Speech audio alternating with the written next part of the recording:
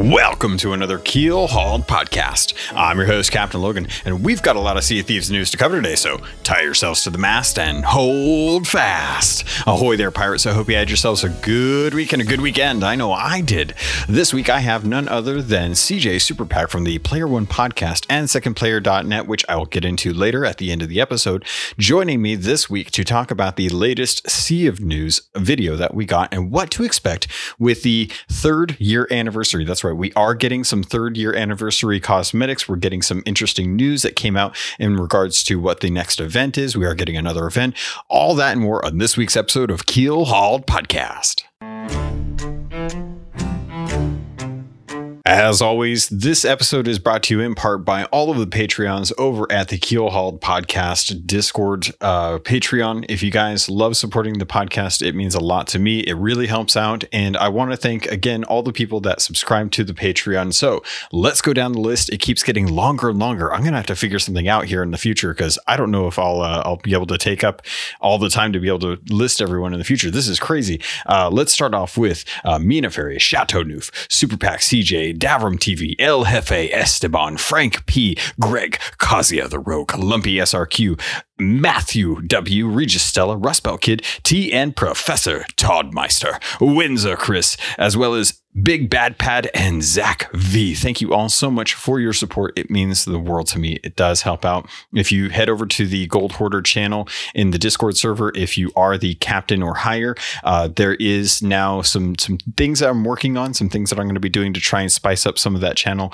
And one of those includes a watch along. I'm going to be doing a private watch along of a pirate movie that shall remain nameless for legal reasons. And we're going to see if we can set up a day during the weekend during April. I think that works for people where we can all hang out in our special little chat and watch a movie together and just kind of joke and play fun at us being pirates and them being pirates and how we're not in the movie and they're in the movie. But we're going to have some fun with that if it all works out. That's kind of the goal for right now. Otherwise, they get to join in the special channel and have access to chatting with me and each other, setting up special things that they do, poking fun at each other as they usually do. But I'm really happy to see how well that is going. It has been really helpful for me in the podcast. You have no idea.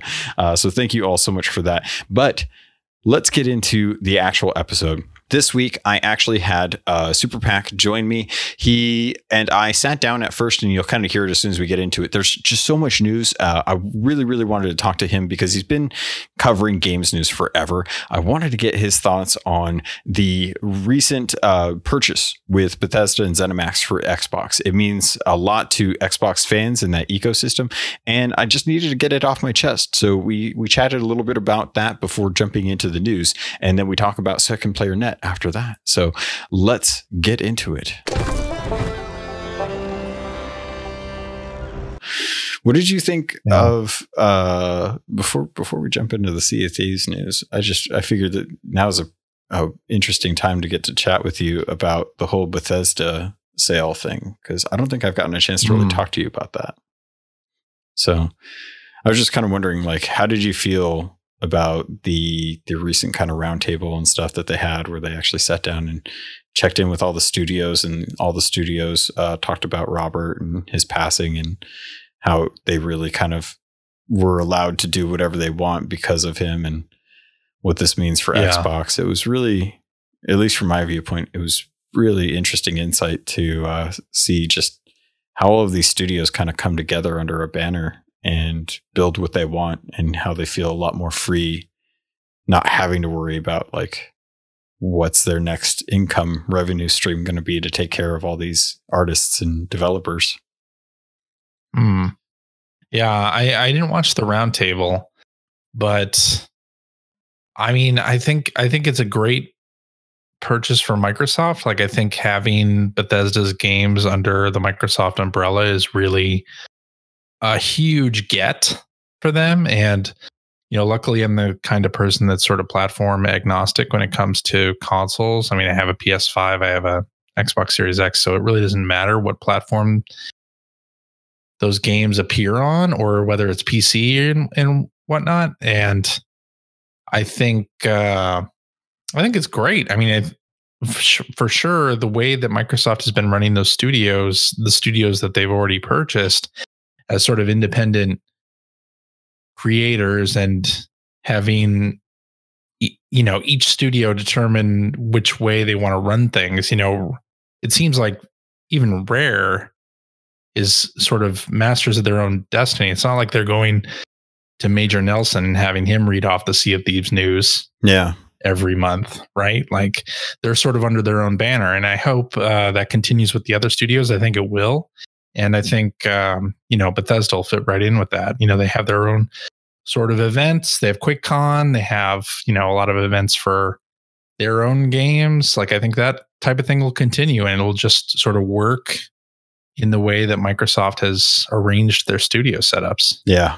Yeah. I think one of the things that I love about this purchase is how freeing it has been for other studios knowing that their game's going to be on Game Pass and knowing that it's going to, you're no longer do these studios feel like they have to make a game and then market the hell out of it so that people will try to justify whether or not they will actually buy it. And because of that, it's like they don't have to think about that anymore. They don't have to worry about, how bad are reviews or how are people going to look at it or are people going to wait for reviews? It's like it doesn't matter. The barrier to entry is just Game Pass, and thankfully, it does matter a little bit, but a lot less, right? I mean, it still has to be a finished product. True. It has to be something that people want to play, and I feel like it still has to represent Game Pass, but as Microsoft has sort of found out via Halo Master Chief Collection and Sea of Thieves and State of Decay and all that stuff, those properties and those games can exist and be very successful outside of Game Pass as well. And Game Pass is sort of, it gets people in the door, but then the word of mouth just spreads and gets people who aren't into Game Pass to also check out those games. Yeah. I'm really curious with just how this plays out. I feel very confident that what is currently being done with Microsoft games will persist and extend to the Bethesda companies. I feel like anything that is a really, really big hit, really first party kind of territory for Microsoft will be on that Game Pass, on that PC, on that console platform, and then eventually it'll make its way to Steam. And I feel like they've done a really good job of trying to offer opportunities where they know they can earn people, like giving people access to it on Steam really kind of help builds that trust with the games, let alone like, hey, you don't have to buy into our ecosystem. We're putting it on Steam. If you don't like it, you have the really nice return policy. We just want you to have access to the games kind of thing. And I absolutely love that. So I'm hoping that that's the case so that if people on other consoles who don't necessarily want to buy into the Microsoft console systems may still have opportunities with like Steam or the PC, or even just, through a browser. Eventually this stuff's going to be all through a browser, and you don't have to even have like a really good PC to play the games. You can just play it all via Game Pass on streaming. And that's such a cool concept right there. So I feel bad for people that were kind of upset that, they're going to be losing access to some of the games that Bethesda and the companies under ZeniMax make in the future. But I'm kind of with you right there. Like I have my PS4. I'll eventually get a PS5 when I justify that. I still have my Switch and play it every day at work, and I've got my PC and my Xbox. So it's a bummer for the folks that don't have access to those, but I don't know that it's going to be as hard compared to like a Nintendo to get access to these games with them under the umbrella of Xbox at this point. Like, I feel like of all the companies that do have exclusive, I think Microsoft tends to be the one that tries to be just about anywhere and everywhere with those exclusives, even though they're technically exclusives.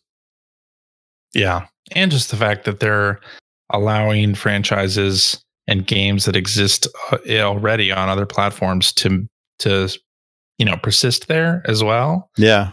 It's not like they're removing anything or like taking away Deathloop or Ghostwire Tokyo, which are exclusives for PS5. Like those are going to go through anyway. So anybody who's gotten hyped about that stuff is going to be fine. Yeah. So, and the thing that I've really kind of thought about too is it seems like with the way that Microsoft has kind of built up their system, at least with the Series X and S, the backwards compatibility is insane. There's so many games that are on Xbox backwards compatibility that in 3 or 4 years, when the cost of these ZeniMax Studio games go down in price and the consoles become much more readily available, it could be very easy to pick up a Series S or even an Xbox One in some cases and still have access to a lot of the content that is going to be coming out in the next few years.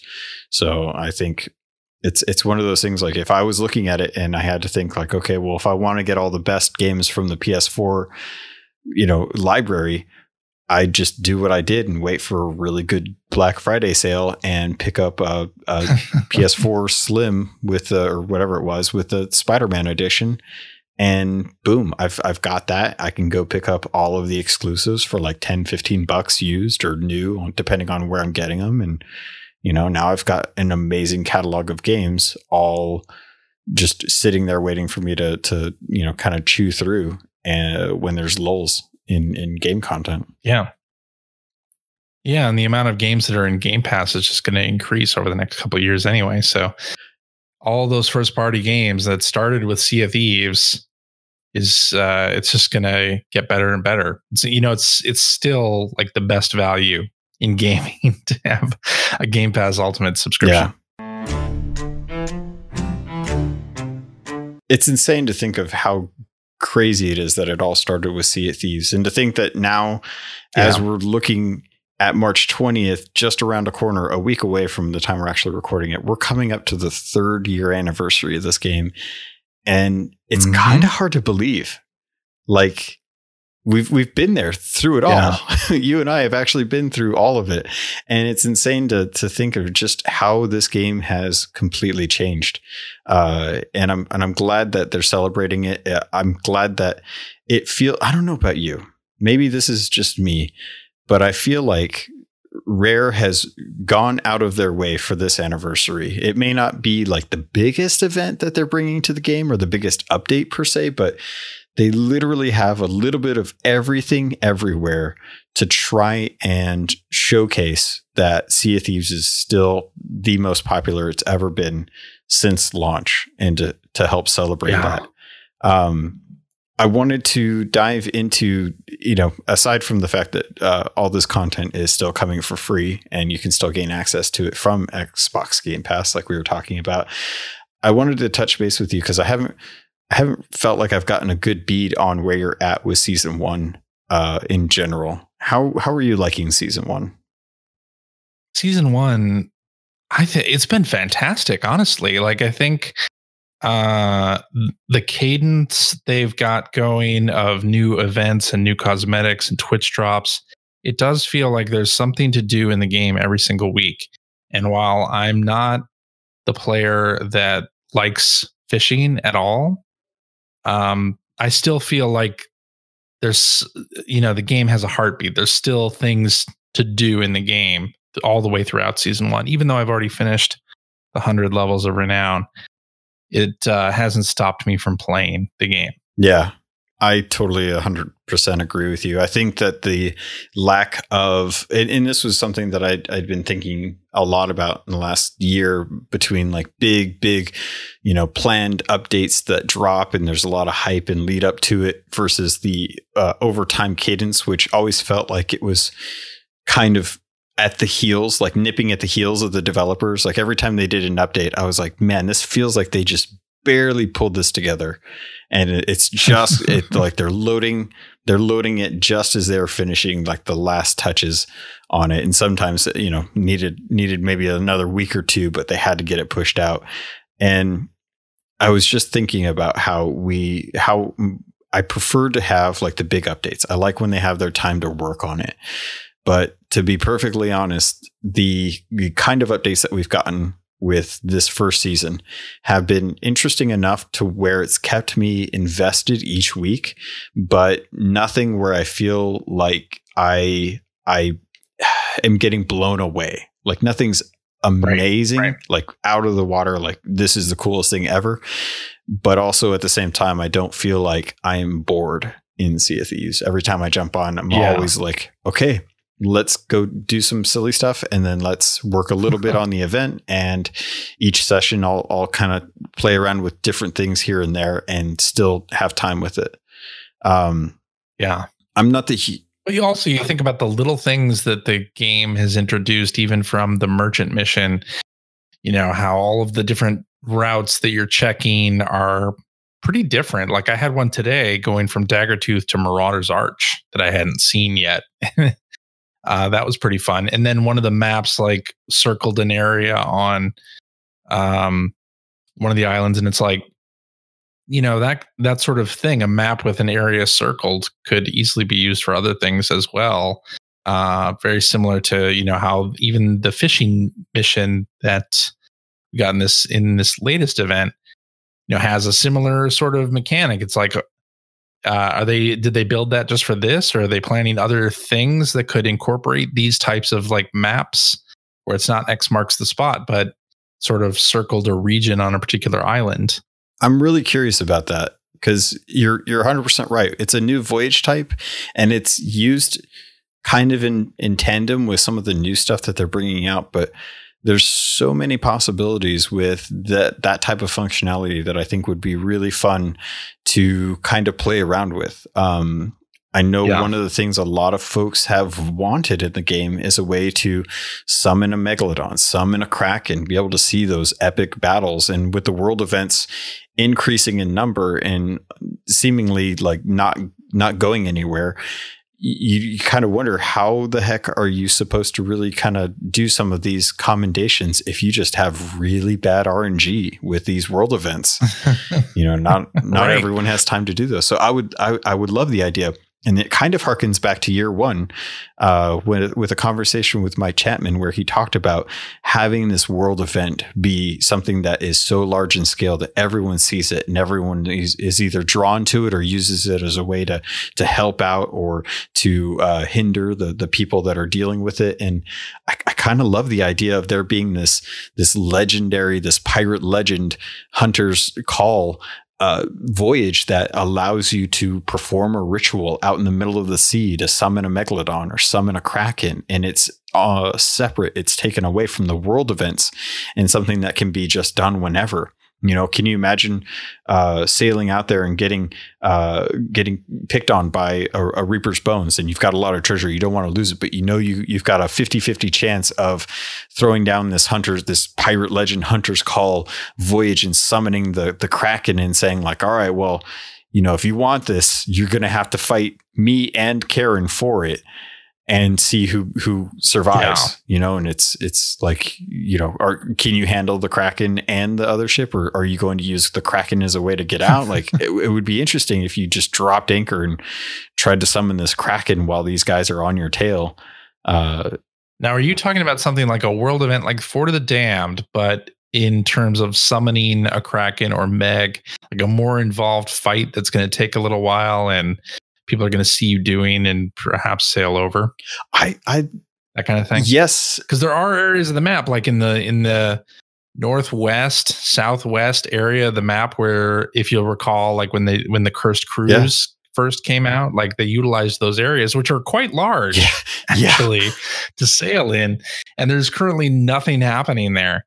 That could be pretty interesting. Yeah, it's a lot of. We're not even talking about a map expansion at this point. We're talking about, you know, existing areas of the map that are just large enough to have like some kind of larger world event happening in them. Yeah, definitely. Yeah, I honestly, I like kind of the idea of both. I love the idea of being able to summon like the smaller Megs, but then being able to pick up like a big voyage or expensive voyage and really kind of performing a ritual to go out and try and get like one of the big ones, or, you know, a really hard Kraken to fight, you know, one that's worth stocking up and planning for, and chumming the waters per se to get that kind of a fight out there.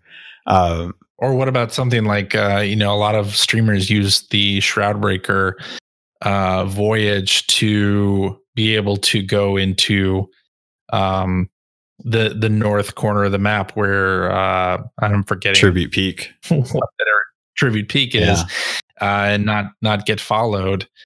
What if there was something you could similarly attach to the ship that would allow you, when interacted with, to like call a Megalodon or call the Kraken? Oh yeah. And like introduce that into the mix as something that somebody could summon manually. That's crazy. That would be crazy. Well, there was in Pirates of the Caribbean, the second film, when Davy Jones is running around chasing after the Black Pearl and Jack Sparrow and stuff, one of the tools that they had on that ship was them kind of raising this anchor-like system up, and then once it hit a certain height, it would drop down and send this pulse out through the water, and that was their way of kind of summoning the Kraken. And I was like, well, that would be cool. Interesting. Like I would love to be able to like have an anchor that acted as an anchor, but also if you rotated it the other way, raise the capstan even higher, and then once you hit a certain point, it would drop and send out this pulse. It'd be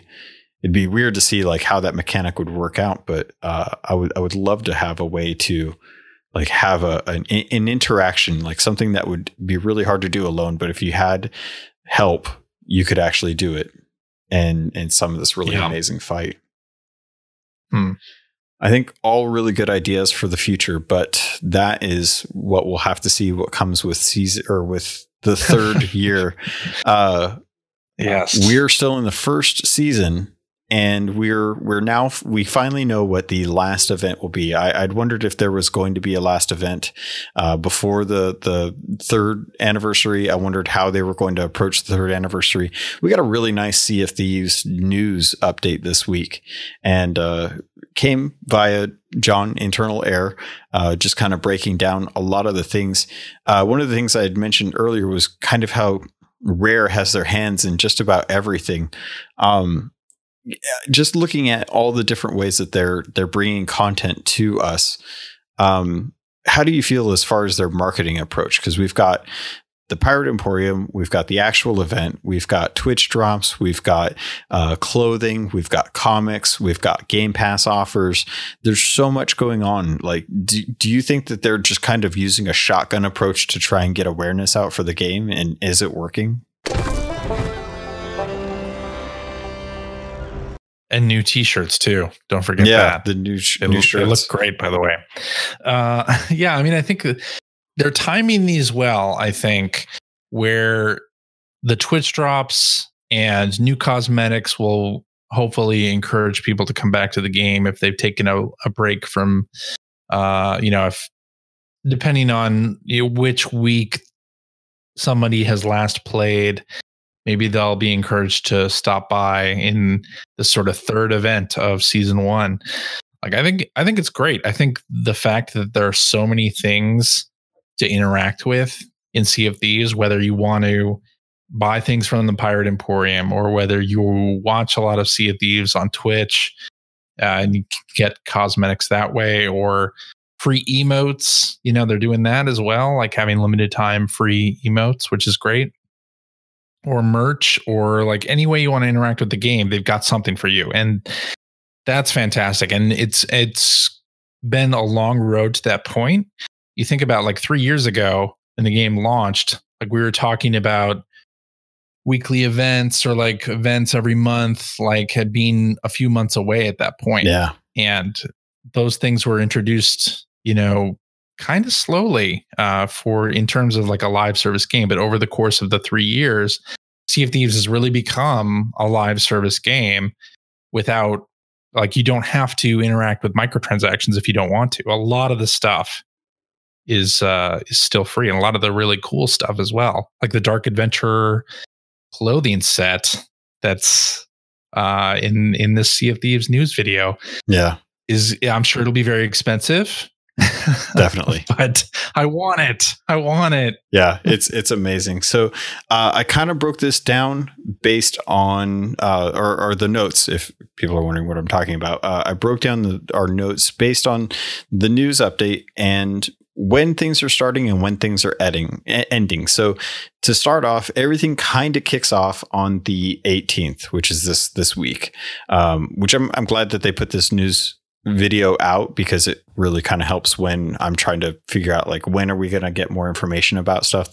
I prefer this a lot to finding out afterwards on Tuesday and then having everyone not hear about it. But so March 18th is when it kicks off. The 20th is technically the actual anniversary, but the anniversary falls on a Saturday, so it kind of kills that. So Thursday is when we're getting the update, and that's when we're going to be getting in a whole bunch of stuff. So if you are jumping in, the 18th kicks off with the login reward, and you get the Prosperous Captains sales, which if you got a chance to watch a video, you already know it looks like they took the aesthetic of a standard captain's chest, not like a shipwrecked or a national one, but just a regular one with that black and gold and that ruby gem, and applied that theme to sales. So those are free for anyone that logs in starting on the 18th.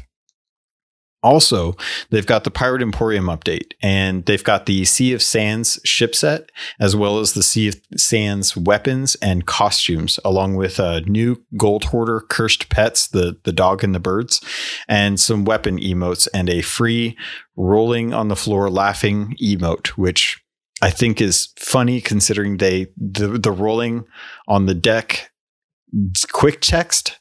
Pirate text is what is actually in the game. I'm surprised they didn't go with rolling on the deck for whatever reason. Yeah. But CJ, I wanted to get some thoughts from you on the Sea of Sands ship set and the weapons and the costumes. I think they're amazing. I love that we got the Chinese pirate aesthetic in for the Lunar Festival. We don't really have anything tying to any kind of holiday, as far as I know, for the Sea of Sands. But what did you think of these when you saw them? I think they look great, especially the cannons have like a really nice glow on them. I think also the costumes and weapons look fantastic. So I think this will be a good addition. Yeah. Overall. I like that. I'm a sucker. I'll buy anything in the Pirate Emporium. Don't tell Rare. Well, thankfully they don't listen to my podcast, so it's okay. No one's hearing this. Yeah. I'm right there with you. I think that they did a really great job of building off of that kind of Disney-like fun to that kind of Arabic theme. They've got a lot of lamps. They've got a lot of kind of mystic smoke or bluish smoke coming out of a lot of the different things. A lot of them, it definitely feels like there's a lot of like jinn magic built into to the cosmetics that they have. And actually, the costumes themselves, I was always kind of wondering like what the point of costumes were, like how were costumes going to work in the long run. We've seen a lot of them come through, and I have to say the cosmetic costumes that they're doing where it's your whole crew has options. I really love this approach, because it kind of builds that sense of like, hey, not everyone's going to buy the Pirate Emporium stuff, but if one person does, then everyone in that crew gets to have fun with those costumes and gets to feel like they're a part of the crew. And you can really, really kind of play around with that whole role-playing aspect of what kind of pirates do you want to be? Do you want to be the Chinese pirates during the Lunar Festival, or do you want to be the Arabian style pirates out on the seas with your lamps and stuff? I really like that they're deciding to go this route and kind of building a whole set around a theme and then releasing it all at once. Yeah, I like that too. And I think also just the crew outfits are great for when you have a new player on your crew and they can change into something that's not just the standard sailor outfit.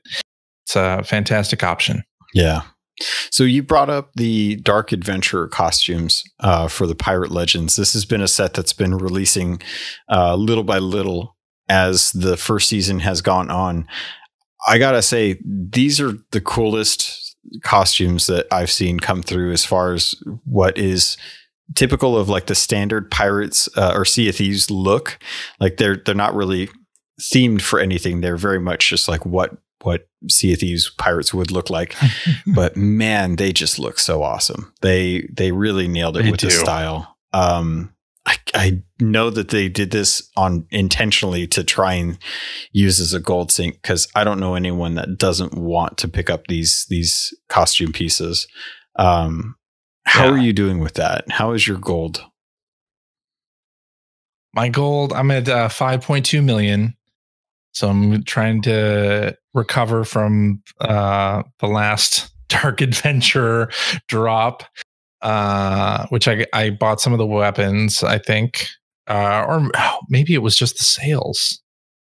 They were kind of the big thing. So I bought a few pieces of the set, but now I want the jacket and I want the boots and I want like there's so many other things now, and it's like some of the top end items are again over 8 million gold. Yeah. So I've got some sailing to do, and I mean I think it's great that they introduced a gold sync. The game sorely needed it. I am wondering what the next sort of set like this is going to be. Are we going to have a light adventurer set as well? It's like on the good side of this. That would be really cool. I'd be interested to see. That. I'd be interested to see what they did with the antithesis of a dark adventure set, because it feels Pirate Legend, but I always just kind of assumed that Pirate Legend was that light side, but I would be interested to see what they did with the light side. Right now, it feels like the Insider set is probably kind of the most angelic looking style. That's probably right. I think you're right. Yeah. Yeah. But I mean, I don't wear any of the ghost costuming, and I don't wear the Pirate Legend purple outfit. How dare you? Just because if we get sunk, I don't want somebody to like rub that in my face that they're sinking a Pirate Legend. I don't feel. Are they still doing that? I don't feel right about it. Is that still a thing? I don't know. I feel like that was a thing in year 2.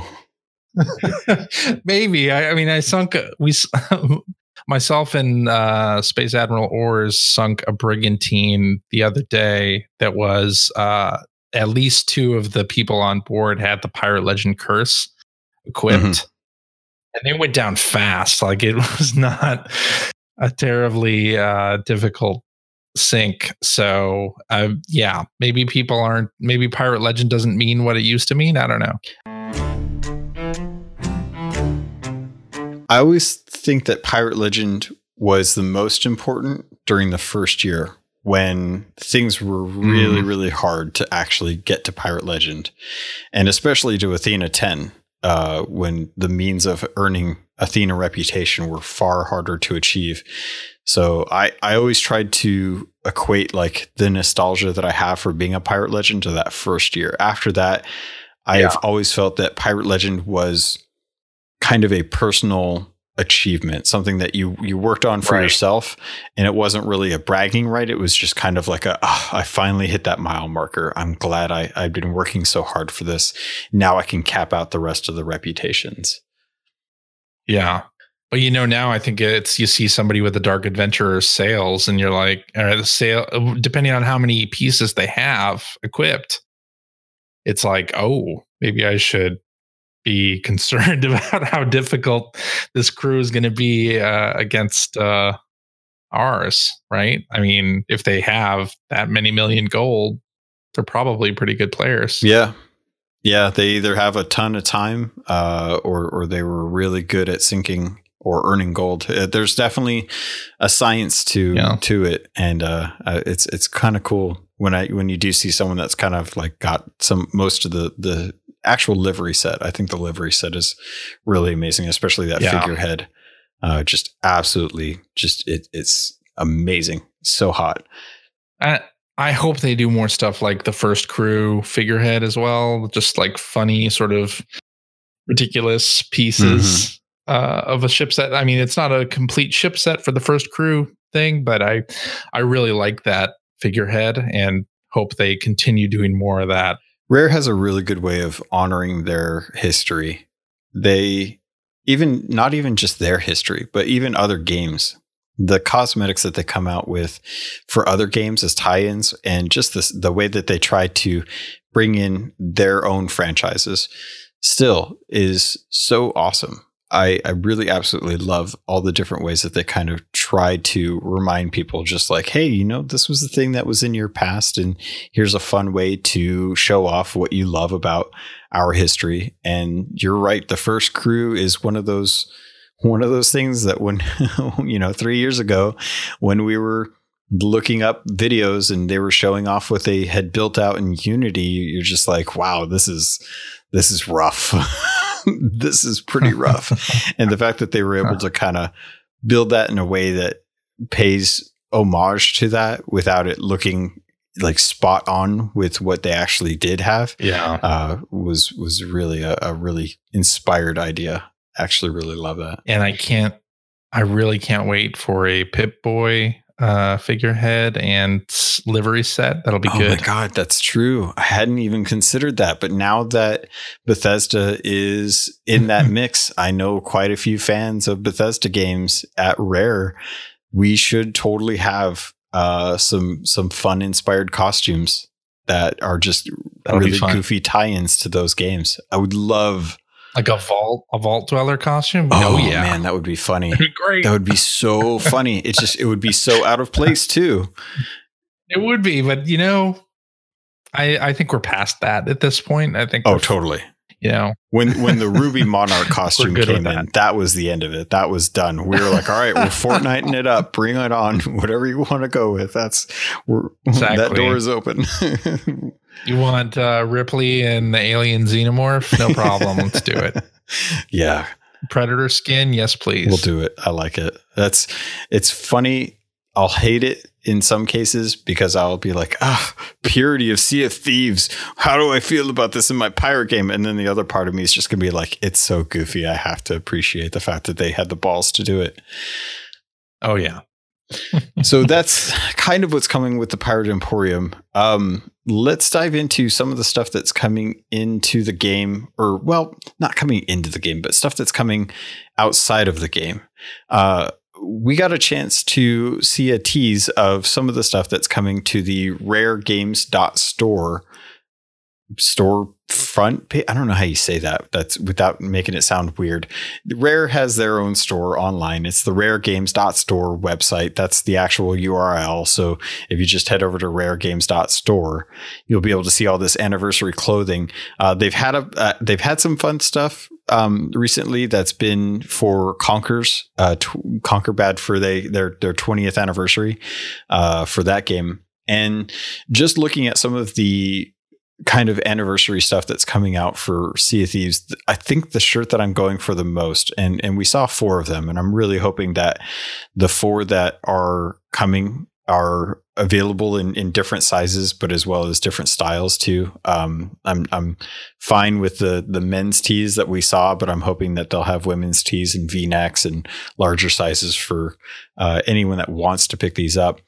But the one on the far right that is just the pure red shirt, and it has the Xbox Nexus logo with it, and it kind of looks like a setting sun or a rising sun, depending on how you want to look at it, with a sloop silhouetted against it on the waters, is probably one of my favorite icons that I've seen for Sea of Thieves since the Reaper's Mark. In fact, I'm willing to bet that the person that did the Reaper's Mark is actually the one that designed this, because it's so good. Yeah, it looks great. How did you feel? That's the one that caught my eye as well. Yeah, it's so unique. Like the Reaper's Mark one, I mean, we've had Reaper's Mark shirts for a long time, so that doesn't really feel like particularly 3rd anniversary-ish. I don't know if there's anything on the back of these that says 3rd anniversary or anything like that. Yeah, I'm curious to know like how far it actually goes, because I don't think they're going to be too much as far as what type of actual like dialogue or anything they're going to have on there. Usually Yeah. Usually they just have like Sea of Thieves on the back, and it's nothing too exceptional. But yeah, the Xbox logo, the Xbox Nexus button, whatever you want to call it, is such an interesting touch to use as the sun or the moon, whatever you want to make it in your head, however you want to say it, to have that as kind of the back piece to this one little sloop that's out on the seas. I really love it. I think it was such an interesting choice. So I'm probably going to be picking this up, and trying to see if I can get one or two of those just to kind of have in my daily kind of weekly routine. I usually wear a lot of Sea of Thieves t-shirts to work. So I'm pretty sure my coworkers are really confused as to why I have so many Sea of Thieves t-shirts that I wear on a regular basis, especially considering I have a tattoo with half of my t-shirts logos on my arm, which I'm sure pairs beautifully with my Sea of Thieves backpack, but I'm pretty sure that my coworkers think I'm absolutely nuts. Possibly, but I'm right there with you. And I'm sure a lot of listeners of this podcast are with you as well on that. And I mean, I think the shirt that you pointed out looks great. And the anniversary clothing banner that was shown on the video here also shows like a green Xbox Nexus logo with the sloop. It's sort of the same thing, but a darker version of it. I hope that's an option as well, because that'd be cool. But I like the red one. Yeah, I'm kind of in favor of the red one. The color scheme for this anniversary is very interesting. I think it was the first year that we got the gold foil Reaper's Mark against the black for the anniversary edition. I can't remember what last year's was, if there was one last year, but I feel like there was, and I feel like I'm blanking out on it. I'm sure someone will kind of hit me up and let me know if they remember. But yeah, I absolutely love this. The other thing that we're getting to, and CJ, I don't want to call you out here, but I know you're not the hugest for the lore for the game, but true. I love the lore. I love the comics that have been made. The original comics that actually came out with Lissetti and DeMarco, and how they kind of got together to get their way to the Sea of Thieves to kind of found the Sea Dog reputation and the arena. And then I love the Origins trilogy of comics that kind of built out some of the story about how the first Gold Hoarder, Order of Souls, and Merchant Alliance members made it to the Sea of Thieves and kind of established the trade companies that we have now. On March 18th, we're actually going to be able to pick up the first comic in the next series of comics for the Origins. This one's going to be called the Champions of Souls. It's going to be free over on Comixology.com on the 18th. And just based on what they showed for the video, as I dropped the little thing that I was playing around with, I am really happy to see that Pendragon is being shown off as kind of the first person to kind of talk about this. I actually read the dialogue that they showed on the video, just a couple pages that they offered. And it's immediately clear that Pendragon was working solo and had freed the soul of a pirate who then bequeathed the Black Witch to him. So I'm assuming that was Senior Arthur Pendragon, but I'm not 100% certain on that. That's kind of why I want to find out a little bit more about this lore. But you find out that this is actually how he finds his way to the Sea of Thieves, is in this comic. And like you'd mentioned with the actual t-shirts, there was a little banner that popped up kind of letting us know when that was actually going to take place. And the image on the banner is actually of one of the flame or fire lords or flame lords, Ashen Lords. I don't know why I was thinking Flame Lord. I was thinking World of Warcraft. But the Ashen Lord is on there in comic book form.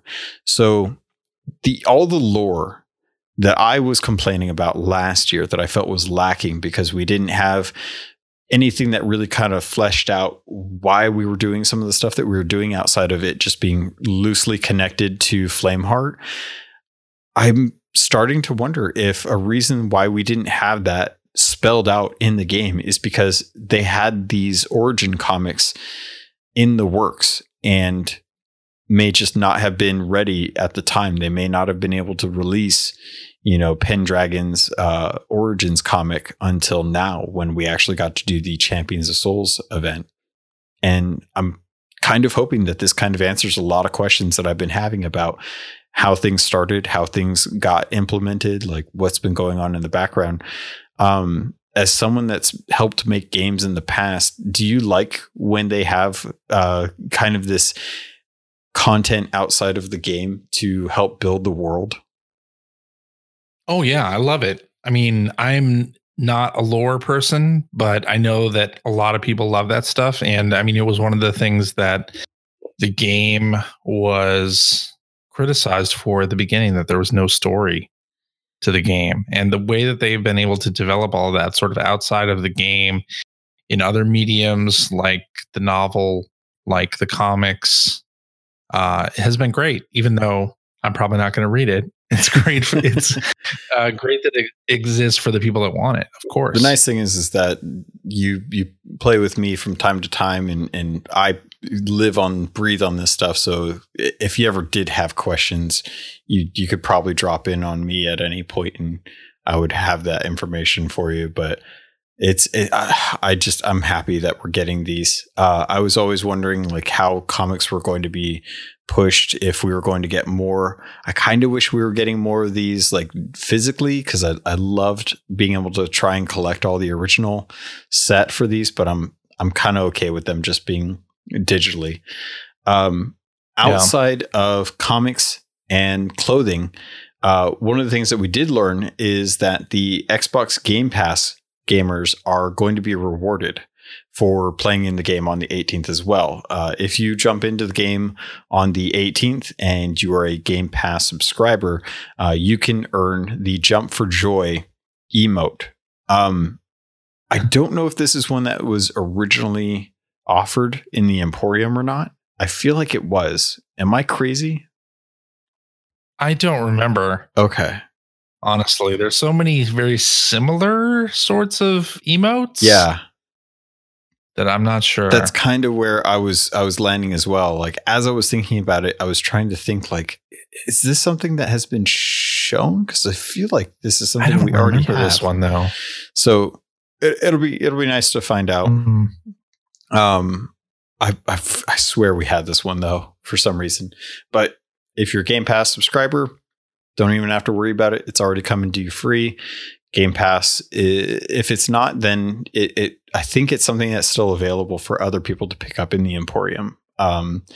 The other thing that I wanted to touch on was actually having to do with the Twitch drops. Those are starting on the 19th. So everything that we've already talked about, that's all coming on Thursday. Friday is actually going to be when the last set of season 1 Twitch drops begins. And the reason I say season 1 is because of what John had said. So this kind of falls in line with what I was talking about earlier, where Rare is kind of putting out a little bit of everything everywhere. And if John in the actual video said that these were season 1 Twitch drops, I'm assuming that was a specific statement, that he wouldn't say season 1 unless it meant that there's going to be a season 2 set of Twitch drops. Yeah. So I'm kind of curious, because the Gilded Phoenix stuff that we're getting feels very much like the leftover bits from the Creator Cruise initiative that they had started in year 2 that never panned out.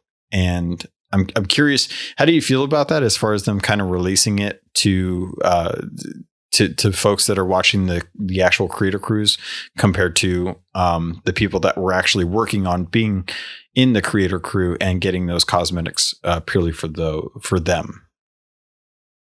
I think what people are missing out on is the Gilded Phoenix sales, which were part of the Creator Crew program as well. I wonder if there's a ship set that we don't know about.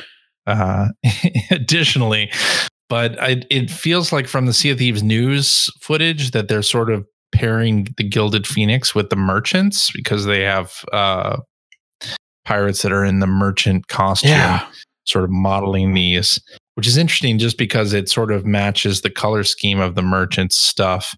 But doesn't feel like it necessarily matches, but maybe that's what they're trying to go for here. Yeah, it is really interesting, and you're right to bring up the merchants, because the Gilded Phoenix is intended, from what I've always assumed, was the creator crew stuff, but it feels like they're trying to lean it a little more towards the merchants in this case, which I'm totally fine with. It doesn't really bother me. There's a whole insiders set of cosmetics that are based on the Black Dog and Mercenary cosmetics that are just a recolor based on the insider stuff. So, you know, if we were going to get something that was kind of more for from the creator crew stuff, I hope that what does happen is the next set of Twitch drops that we get for season 2. I hope that those try to kind of do what they were hoping with the creator crew, which is try and incentivize streamers or people watching streamers to earn those cosmetics, to engage with the community and earn the Gilded Phoenix cosmetics as a result of engaging with the streamers in the community, and kind of, you know, give everything that was going to be planned for the creator crews program to the actual viewers so that they feel like there's a reason to log in.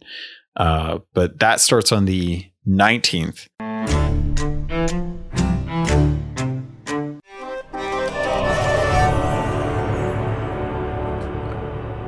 While explosively stripping the evil pirate LeChuck of his demonic mojo, Guybrush Threepwood inadvertently infects the entire Caribbean with the Archfiend's expelled voodoo, which threatens to transform buccaneers into unruly pirate monsters. Pursued by a notorious cutthroat pirate hunter and a creepy French physician who believes that Guybrush's eerily infected hands hold the secret of eternal life, Threepwood sails the seven seas in search of L'Esponja Grande, a legendary sea sponge with unparalleled voodoo exfoliating abilities. But little does Guybrush know, his quest is part of a larger, more sinister plot, and good and evil are not always as they seem. Who can Guybrush trust? Where can he turn? Everything you think you know will be challenged as Tales of Monkey Island builds to an unexpected finale for $6 over on Green Man Gaming. And if you use the affiliate link, you'll help support the podcast. So give some consideration to maybe helping Guybrush figure out how he's going to save the Caribbean from turning buccaneers into unruly pirate monsters as a result of the evil pirate LeChuck. That's Green Man Gaming using the affiliate code for $6 for this Telltale series.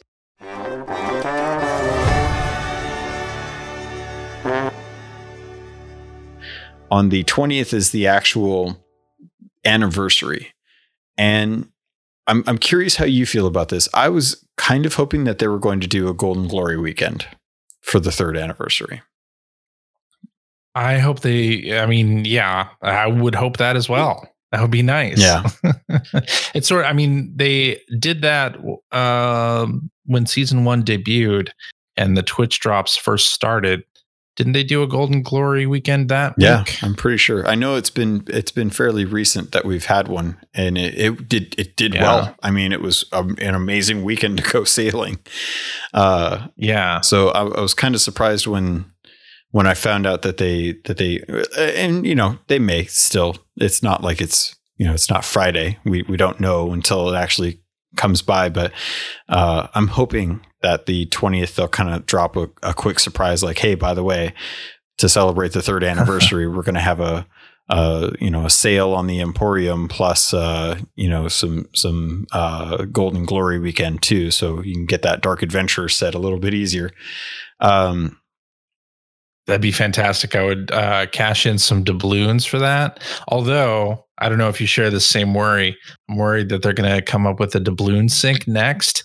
And so I don't know if I should cash in my 17,000 doubloons for gold if they're going to like put something out, like cosmetic set that would be a doubloon sync. I do hold that fear, but in the same way that I was pretty liberal with my doubloons when they first kind of came out, I always felt like I will continue playing this game, and there's always ways to earn more doubloons. So while I may not be able to earn things right away, at least I have that carrot on a stick to keep me going. If they do happen to put in a really cool cosmetic set that's tied directly to doubloons, but I'm assuming it's an inevitability. They've taken care of the gold sync issue fairly adequately at this point. I feel like a lot of folks have a lot of cosmetics to work towards now.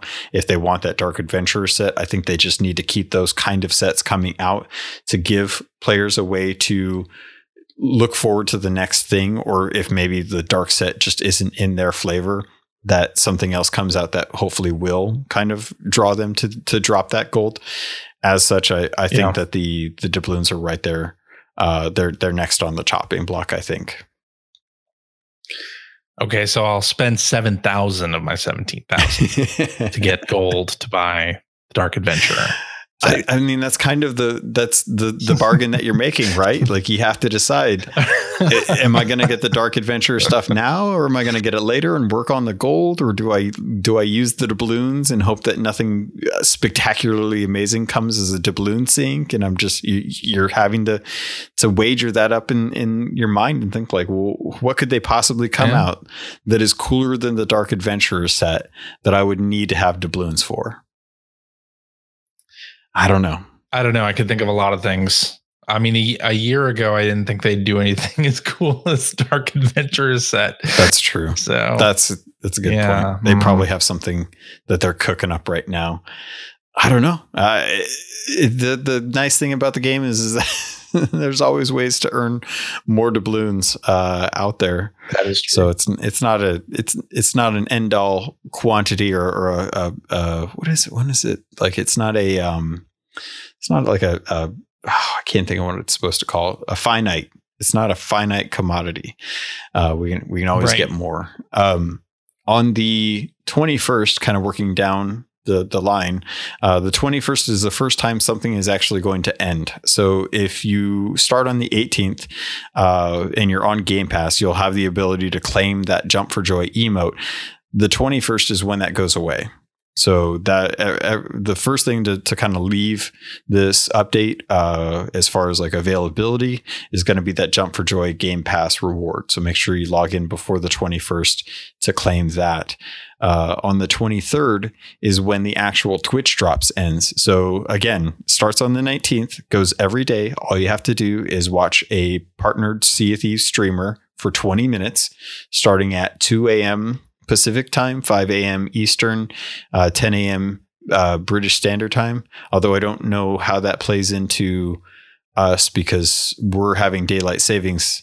So I don't know if we're going to be on. I think we're going to be 7 hours, I think we're going to be 7 hours difference now for a while until they switch over. I don't know. I don't do time zones. Look for your respective Sea of Thieves page to make sure that you're staying in touch on when those drops go. Just make sure somewhere during the middle of the day, probably hop on Twitch, watch someone for about 20 minutes, and make sure you get those Twitch drops if you want that Gilded Phoenix set and the Hornpipe dance emote, which I think is actually hilarious. I actually think that's the St. Paddy's Day emote. Oh. Well, do you think they'll bring back that tankard? Totally. Why wouldn't they? I know they should. They should. That's a great tankard. It is a really good tankard. I love that tankard. I would love to see a whole set built out in that. And then because you used to be a huge proponent of the green and a kind of yellowish drunkards kind of set. What was the name of that cosmetic set? But you used to wear that Bilge Rat cosmetics on your ship all the time. Before I think you switched over to the Gold Hoarder one from the Ruby Splashtail event. And I think that even left because I think you switched it out for the Conquer Royal Squirrel figurehead for a while. Well, now it's the first crew. First adventurers. The first crew. It's almost like I've been playing with you for 3 years. Isn't that weird?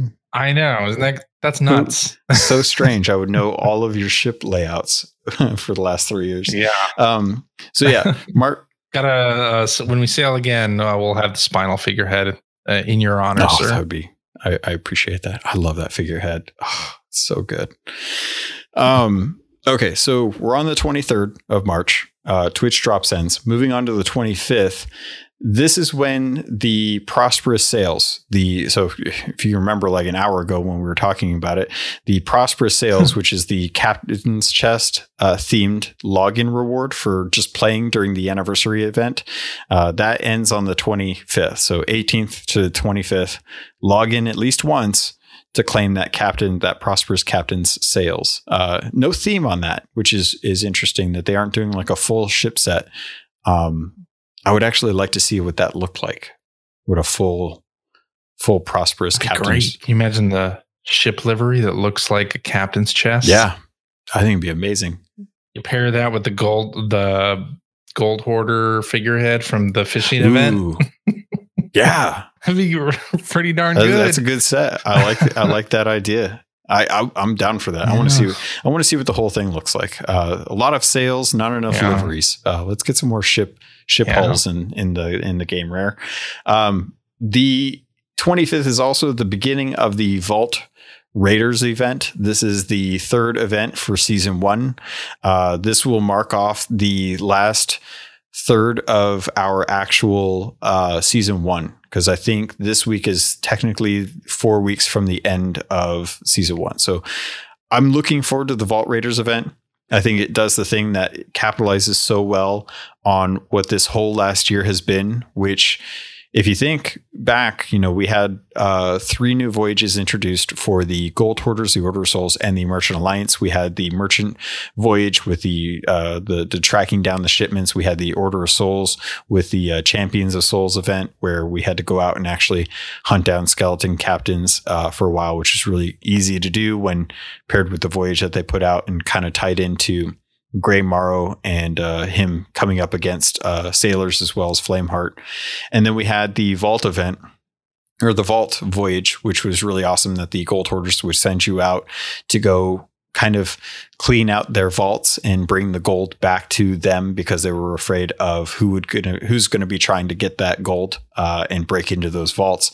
So we don't know a whole lot about the Vault Raider event, other than the rewards for it are Gold Hoarder weapons, which are very much themed, much in the way that all the other Gold Hoarder cosmetics, equipment and stuff have been. They all have kind of that brown and gold aesthetic with the green gems. So if you look at like the sword, it's got a really, really built up hilt with kind of the part that actually holds the blade in looks like the Gold Hoarder key. On the weapons, the guns, the actual, I don't even know what you call it, the hammer, I guess, on them is actually like the Gold Hoarder key.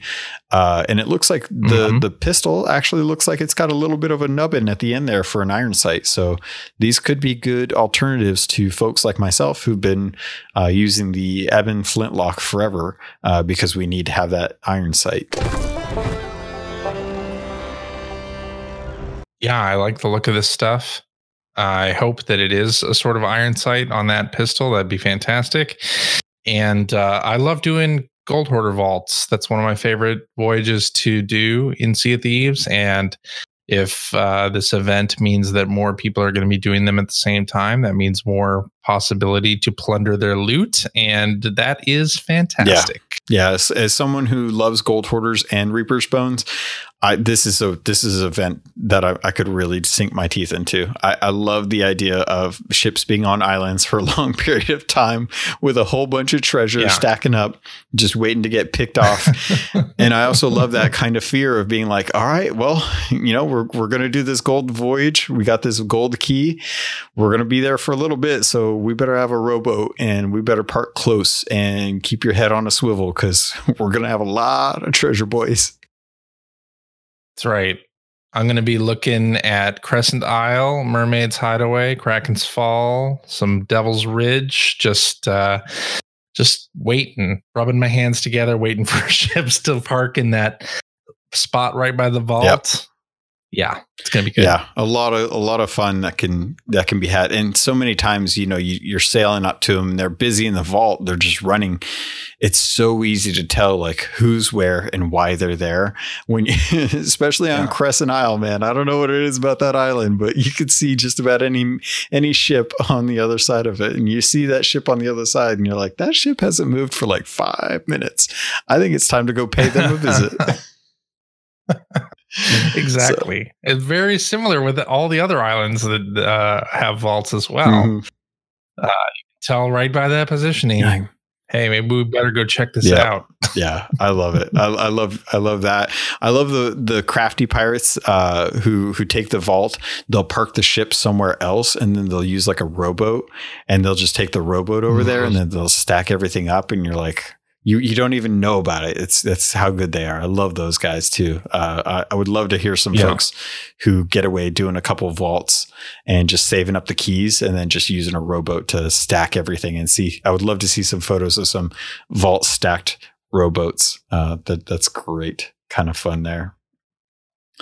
So as we kind of round things off and we're closing up this episode, we did find out that the Vault Raiders event actually begins on the 25th, but it ends on April 15th.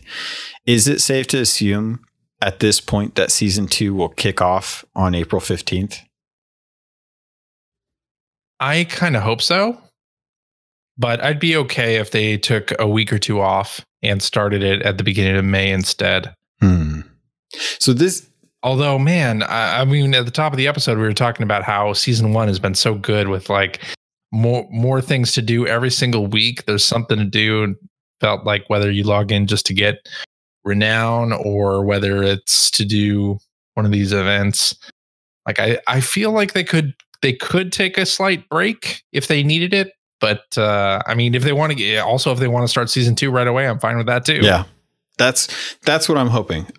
With every game that I've played that has seasons, it always feels like current season ends and the next season kicks right up and you're right back into it. And you don't have a moment to sit there and be like, oh, I wonder if I should go play Ghost of Tsushima because I bought that game at $60 and it's been $30 for a while now. So I'm really not getting a whole lot of value out of that. And I still haven't booted up Mad Max that I bought for $5, but I'd love that they could do that. And I'm really hoping that they will capitalize on just kicking you right back into that season 2. Do you think that season 2 will act the same way that season 1 did? Or do you think that they'll implement any feedback that they may have taken from folks during season 1 and apply that to season 2, or maybe hold off for season 3? I want to hope that they've been watching how everything has been received by the community and maybe they're making changes in season 2. But I wouldn't really expect that until something like season 3. Game development takes a long time, and clearly they have like a lot of cosmetics that were introduced within season 1. Yeah. And to have them do that again in season 2, plus maybe even more, like just crazy to think about. So, it really is. Whatever they want to do with season 2, like I'm fine with a duplicate of season 1, with new cosmetic, the same amount of new cosmetics and new events and things.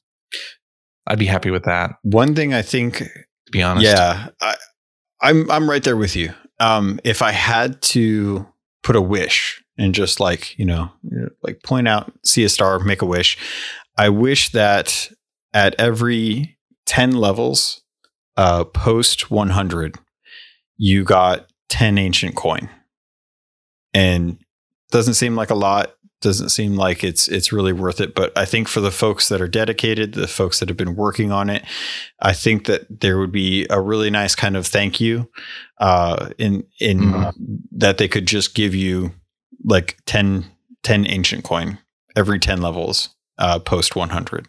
So that way it felt like there was still some incentive to continue playing through that. I don't know. Yeah. I don't know if that would get abused. It feels like it probably could get abused, but I would love to, probably would. Even if they did something where the 10 levels post 100 are the equivalent of like 25 levels or like 20 levels of 1 to 100, whereas, double the amount of experience that's required to earn those levels.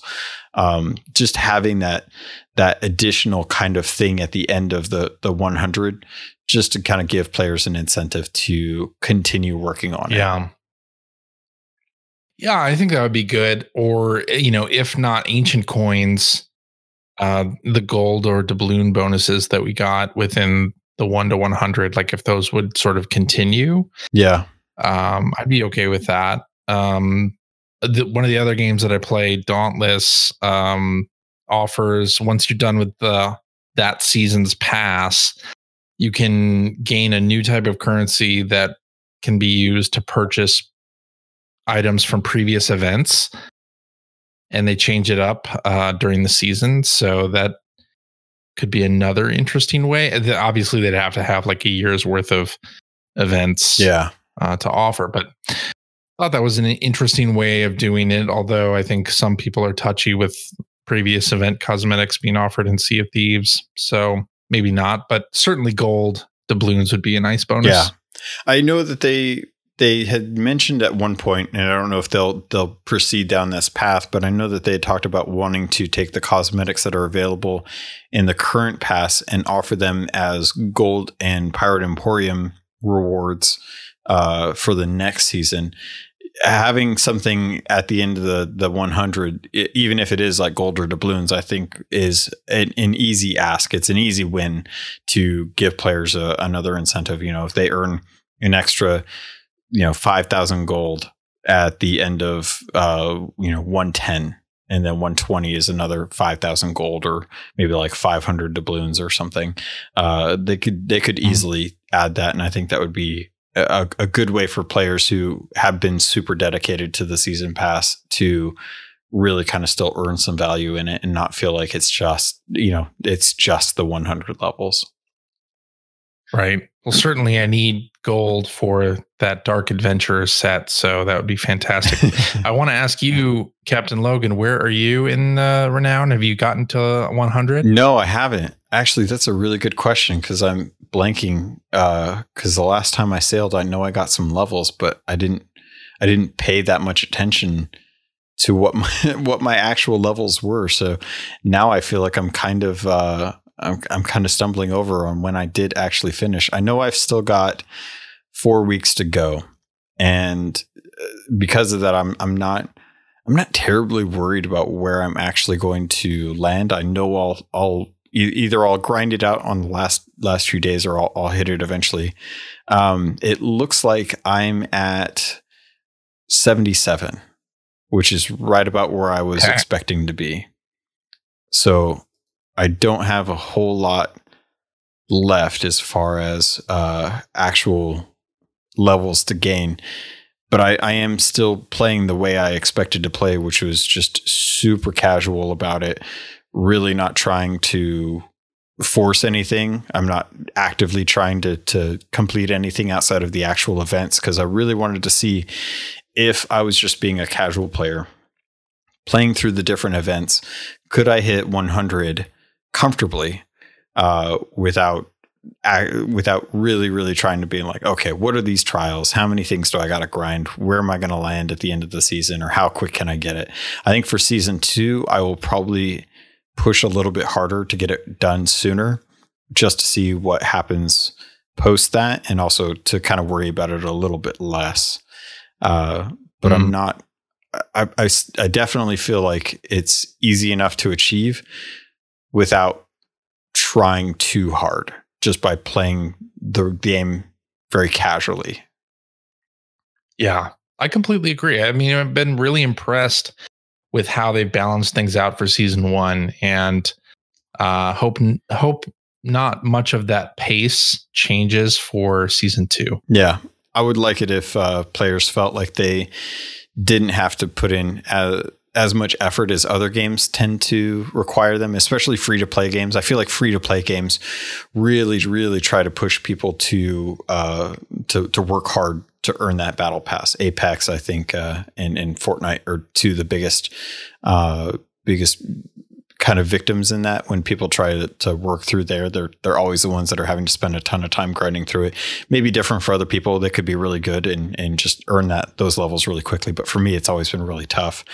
Sea of Thieves, I think, has been the most forgiving with the season pass. And I appreciate the hell out of that, because it to me, it's the respect of time that is so important. And I think the one thing that has always been kind of on the back of my mind when it comes to this game, because it's so easy to get caught up in this game and not realize that hours have gone by and come out of it and be like, my God, I really did just spend the last 4 hours just doing a whole bunch of stuff. And it was just supposed to be in and out real quick, like that Rick and Morty meme.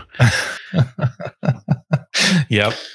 So, but yeah, I'm happy with it so far. I'm looking forward to how season 2 is implemented, because I think that's going to say a lot about how Rare expects us to treat the season pass or the plunder pass. And if they make it harder, I think they're going to be trying to make up for a lot of the hardcore people that were really knocking it out in the first couple months. If they keep it the same, I think they are really trying to appease the people that are those weekend warriors that jump on during the weekend when they have their sailing buddies and have time to really sink into a deep, long voyage and do it, once or twice a weekend. I think it's important, just personally, even though I'm hardcore into Sea of Thieves and got to level 100 pretty fast, I think it's so important to keep that casual player in mind. The hardcore players, they've got the Dark Adventurers set. They've got like stuff to, show off how cool they are.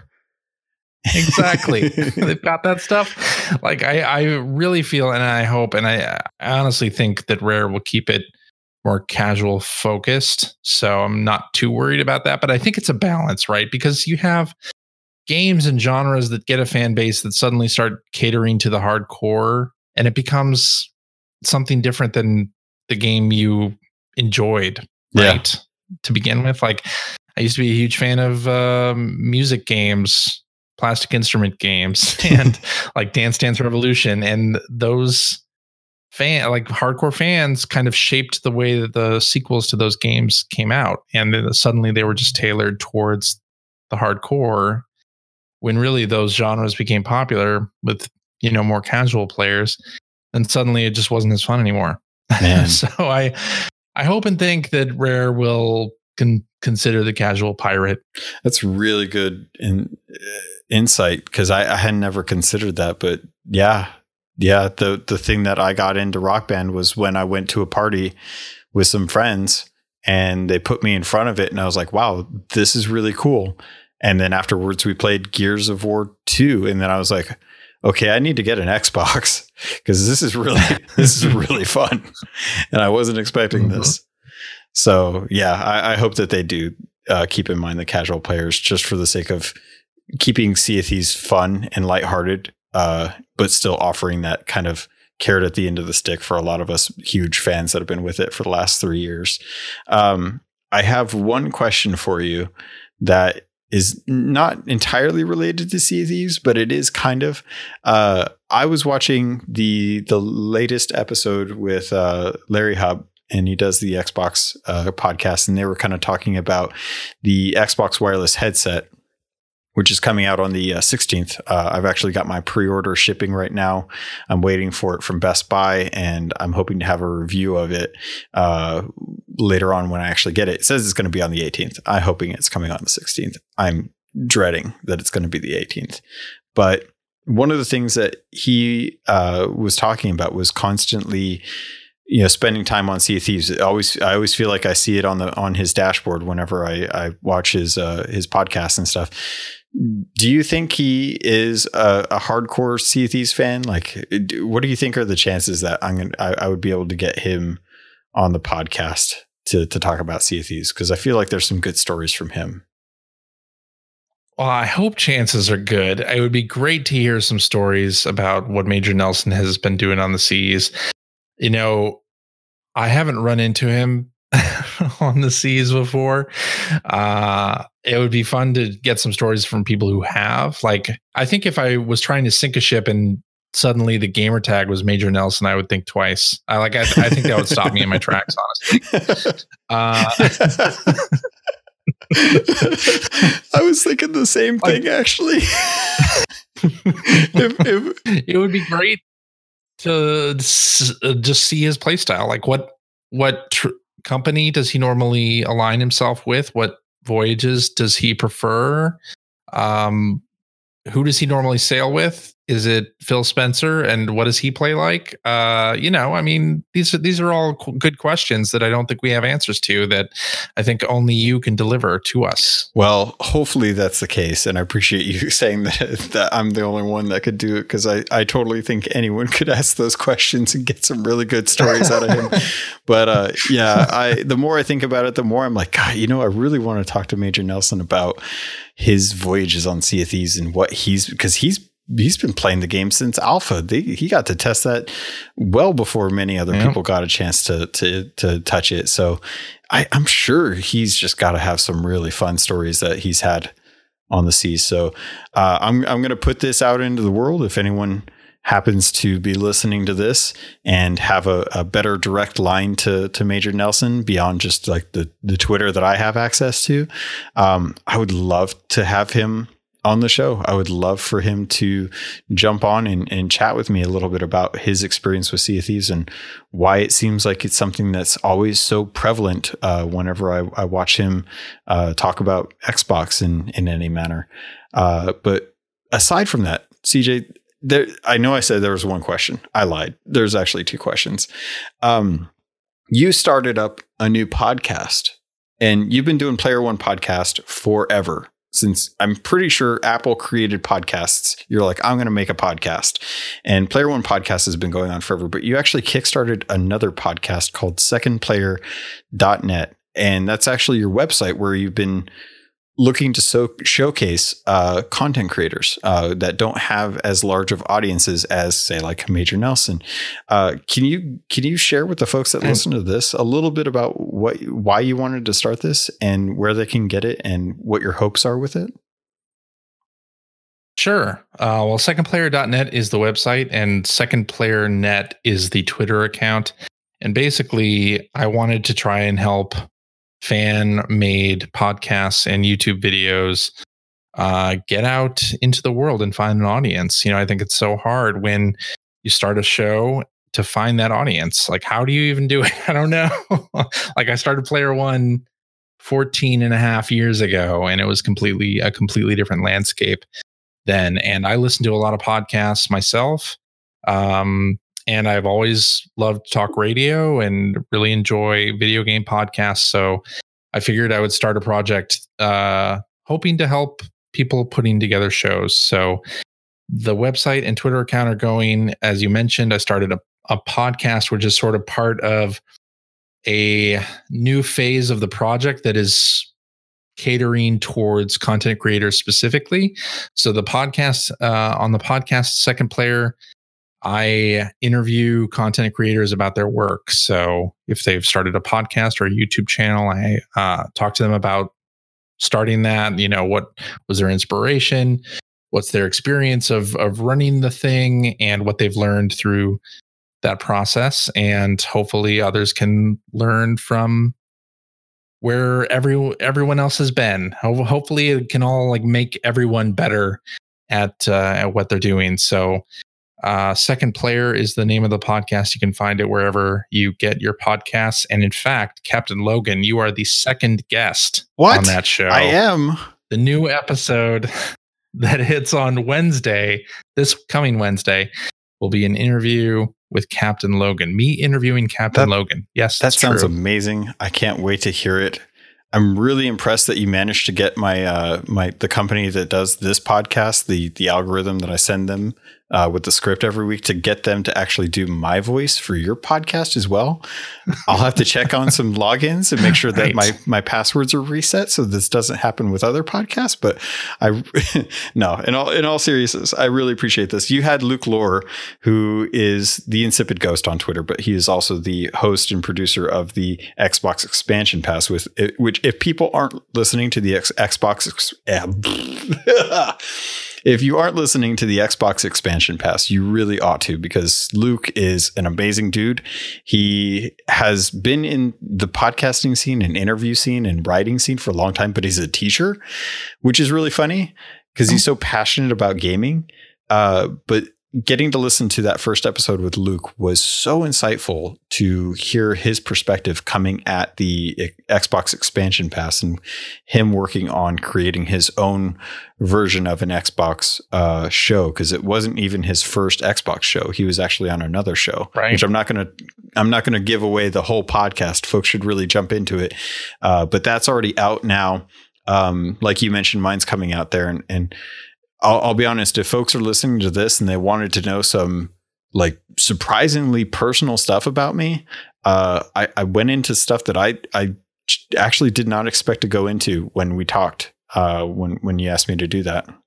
So yeah, it was a really fun interview and very insightful stuff coming from you doing this show about one game for 3 years. Like, I think it's a beautiful thing. And I think, podcasters thinking about starting a show dedicated to one game have a lot to learn from your experience. I hope that's a positive. Hopefully they can learn some of the things not to do in some cases. But yeah, it's been a real interesting ride. It was a real honor to have you ask me to join you on that episode. And I look forward to listening to your other guests as you continue to push on that podcast, because everyone you seem to talk to has really interesting stories to tell. And I think you do a really great job of getting those stories out of them, even when they aren't necessarily expecting it. So... Well, thank you.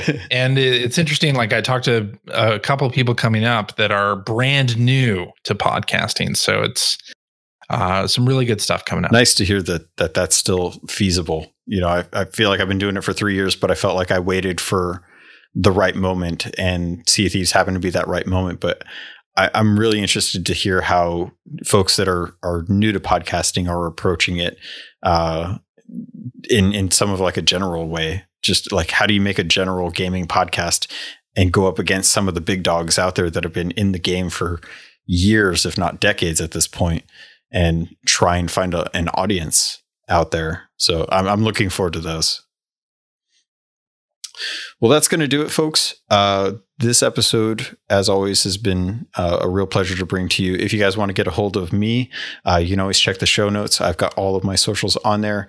The Discord is still doing really well, having a really good time having folks sign up for the Sherpa thing. If you're new to Sea of Thieves and learning it, you're getting into season 1 and want to get the most out of your Plunder Pass, the Discord has been a really great place to have people who even tonight just hit Pirate Legend and now have access to all that Dark Adventure stuff. I'm going to have all of the links to secondplayer.net as well as CJ's Player One podcast if you guys want to find out more about who he is and what he does. CJ, if people want to get a hold of you, where can people get a hold of you? You can find me on Twitter. Username is Superpac. That's SUPERPAC. That's the best place. Awesome. You can find him in the Discord. You can always head over to YouTube and search Player One Podcast or secondplayer.net. You can always head over to Player One Podcast on Twitter and also look up the Discord server for Player One Podcast to get into their community as well. If you want to get a chance to talk to Greg or Whimsical Phil and all of the weird fecal-based comedy that he brings to the table. And I think with that, Pirates, for me, for Chris, thank you all so much for joining. I love you, and I look forward to sailing with you on the Sea of Thieves.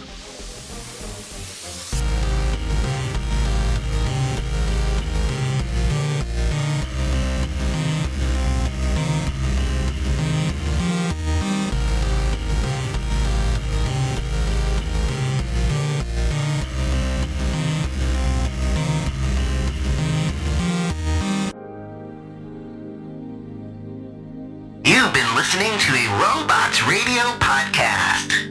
Smart shows for interesting people. Check out all the shows at robotsradio.net. Myth is a podcast about the very soul of humanity. Join me each week as I explore stories from our history, from our mythologies, about what it means to be human. I'm your host, Tom, and Myth is available on every podcatcher, anywhere. And if you're familiar with any of my other work, then you might realize that Myth is like a lorecast, but for humans. Join me each week on Myth. Are you worried you don't have all the answers? Have you ever found yourself in an internet rabbit hole? Call Mystery Time live today! It's a new detective business. With plenty of heart. And a questionable track record. We're only in the office for an hour. Every Wednesday. Come hang out. Solve a mystery. It's a podcast. It's a live show. It's a swell time. Subscribe now! The producers of Mystery Time Live ask you kindly not to take the advice or guidance of the host because they have no idea what they're doing. No mystery will actually be fully solved unless intervention by a spontaneous outside source or sheer luck. You can find them live on the Twitch app and find their podcast later on YouTube, Anchor, Spotify, Google, and iTunes. Listening may cause hurtful to your death or loss of sanity. We are sorry. This is probably legally binding and you cannot listen.